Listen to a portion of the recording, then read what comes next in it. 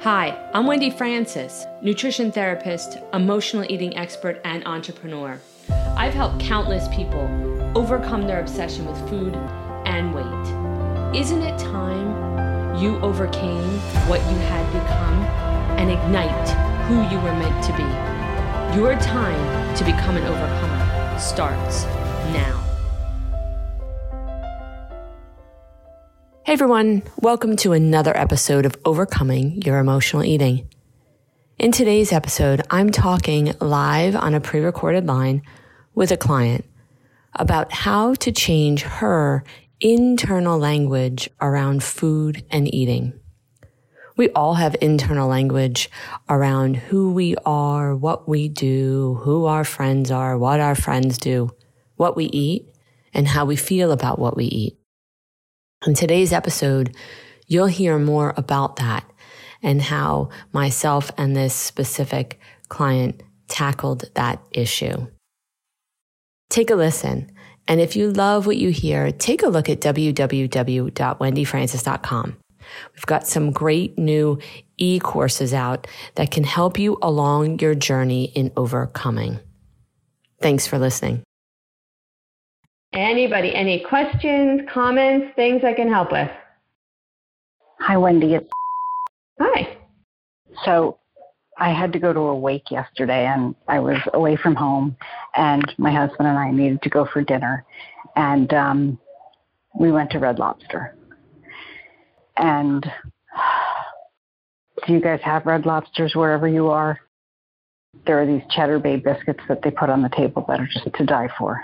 Mm-hmm. And we asked the waitress not to put them on the table, but I wanted it so bad that, I just felt like I really wanted to cheat, and I don't know how to handle that.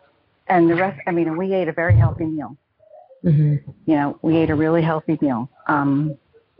Seafood, 2 vegetables. Or seafood, fruit and a vegetable and a salad. But the best part of going to Red Lobster was missing for me. And I was really missing it. And I don't know what to do I don't know what to do with that. That's emotional, Mm-hmm. I felt like I was really depriving myself. Mm-hmm. Sure. Yeah. Isn't it interesting that we use a word like cheat instead of eat? Yeah. Because cheat brings up so many different connotations, just the word. Yeah. Whether it be cheating on a final exam, cheating to get your driver's test, your driver's license, right? Or cheating with food. Cheating in general has a ridiculous connotation that brings up so many emotions just by saying the word.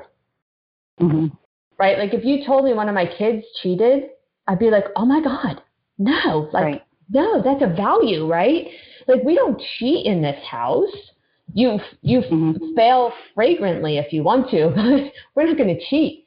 But you see, that word just in and of itself brings with it so many different emotions. Yeah, it's like I want to be bad. Yeah, which brings up our, inner saboteur, or what I call our she-wolf, right? It brings up the part of us that wants to rebel. Even forget what the food tastes like. And I've had those, so I totally know what you're talking about, and they are really good. So I'm not underestimating them.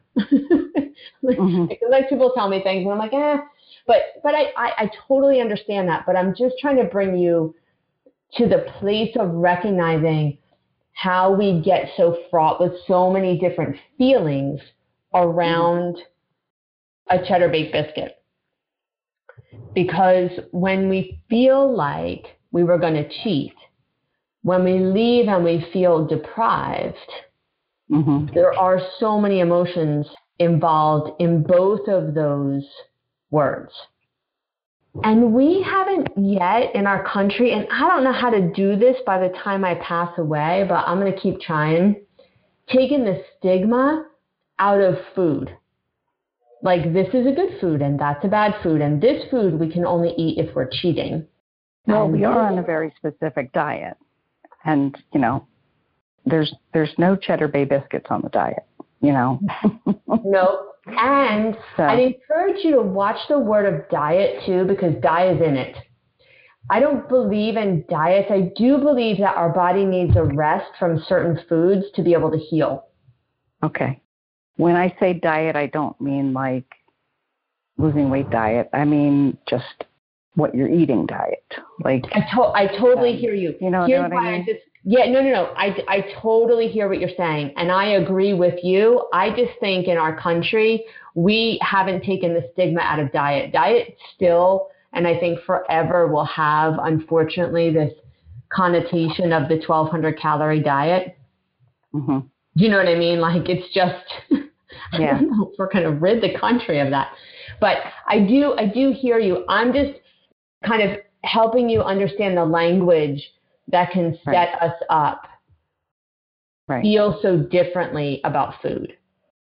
And I get it, which is when it comes to Red Lobster, which is why, there's a number of things that, and this is where I talked about the psychology of change, because that's a change.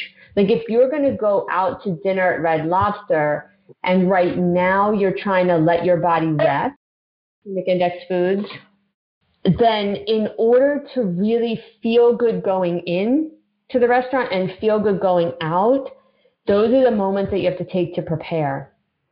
It sounds kind of silly, but it's really true. The more I've worked with people, it's like an athlete that's getting prepared for an event. We don't think about that when we're walking into a restaurant that we're used to getting something to eat at that restaurant that we really love. But it's really true. You kind of have to get ready psychologically for that event. It's funny because I have fibromyalgia and I've been trying to be gluten-free because it helps. Mm-hmm. It helps with the inflammation.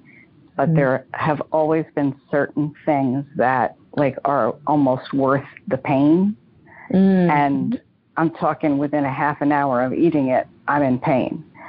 And so my what I would call my diet or what I eat does not usually include that, but there are certain things that I will allow myself because they're so yummy to me. But this is, something that I've paid a lot of money for, and I know better, and I don't want to screw it up. Mm-hmm. I don't want to screw it up. I also the pain didn't even come into my mind. The fact that I was going to be in pain after eating it. Mm-hmm. I'm sorry. So yeah, what came into your mind? So the pain didn't come into your mind. What came into your mind? I just, it's one of those foods that I would eat typically, even though I shouldn't, because I know that it would not be good for my inflammation. So yeah, I guess the pain did come into mind, but also, there's no carbs where I'm at right now, and my husband is he does keto, so he's no carbs either. So we just told the server right away, because they'll put it right on the table. Right. Yeah. We told the server right away, don't. And it felt like a deprivation, and then I feel like, and then it does make me want to not deprive myself in something else. Absolutely. I don't want to hijack the whole telephone call. No. That's what we're here for.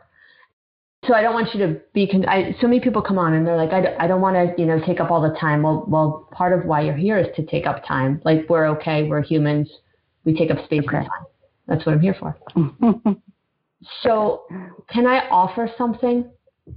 Yeah. Like if I were sitting there with you and your husband, and I'm not going to show up to Red Lobster, I promise. I don't know where you live, but.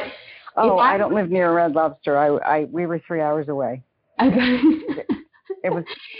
If I were there with you guys, I would simply be saying to you, hey, I know you love these biscuits, but they're just not for now. Just not for now. And I'd say to the server, hey, right now, I'm not going to have those. Maybe another time. Thanks. Right. Not for today. Not one day at a time. Yeah. One day at a time. Yeah. Because in that not for now, it's not about deprivation.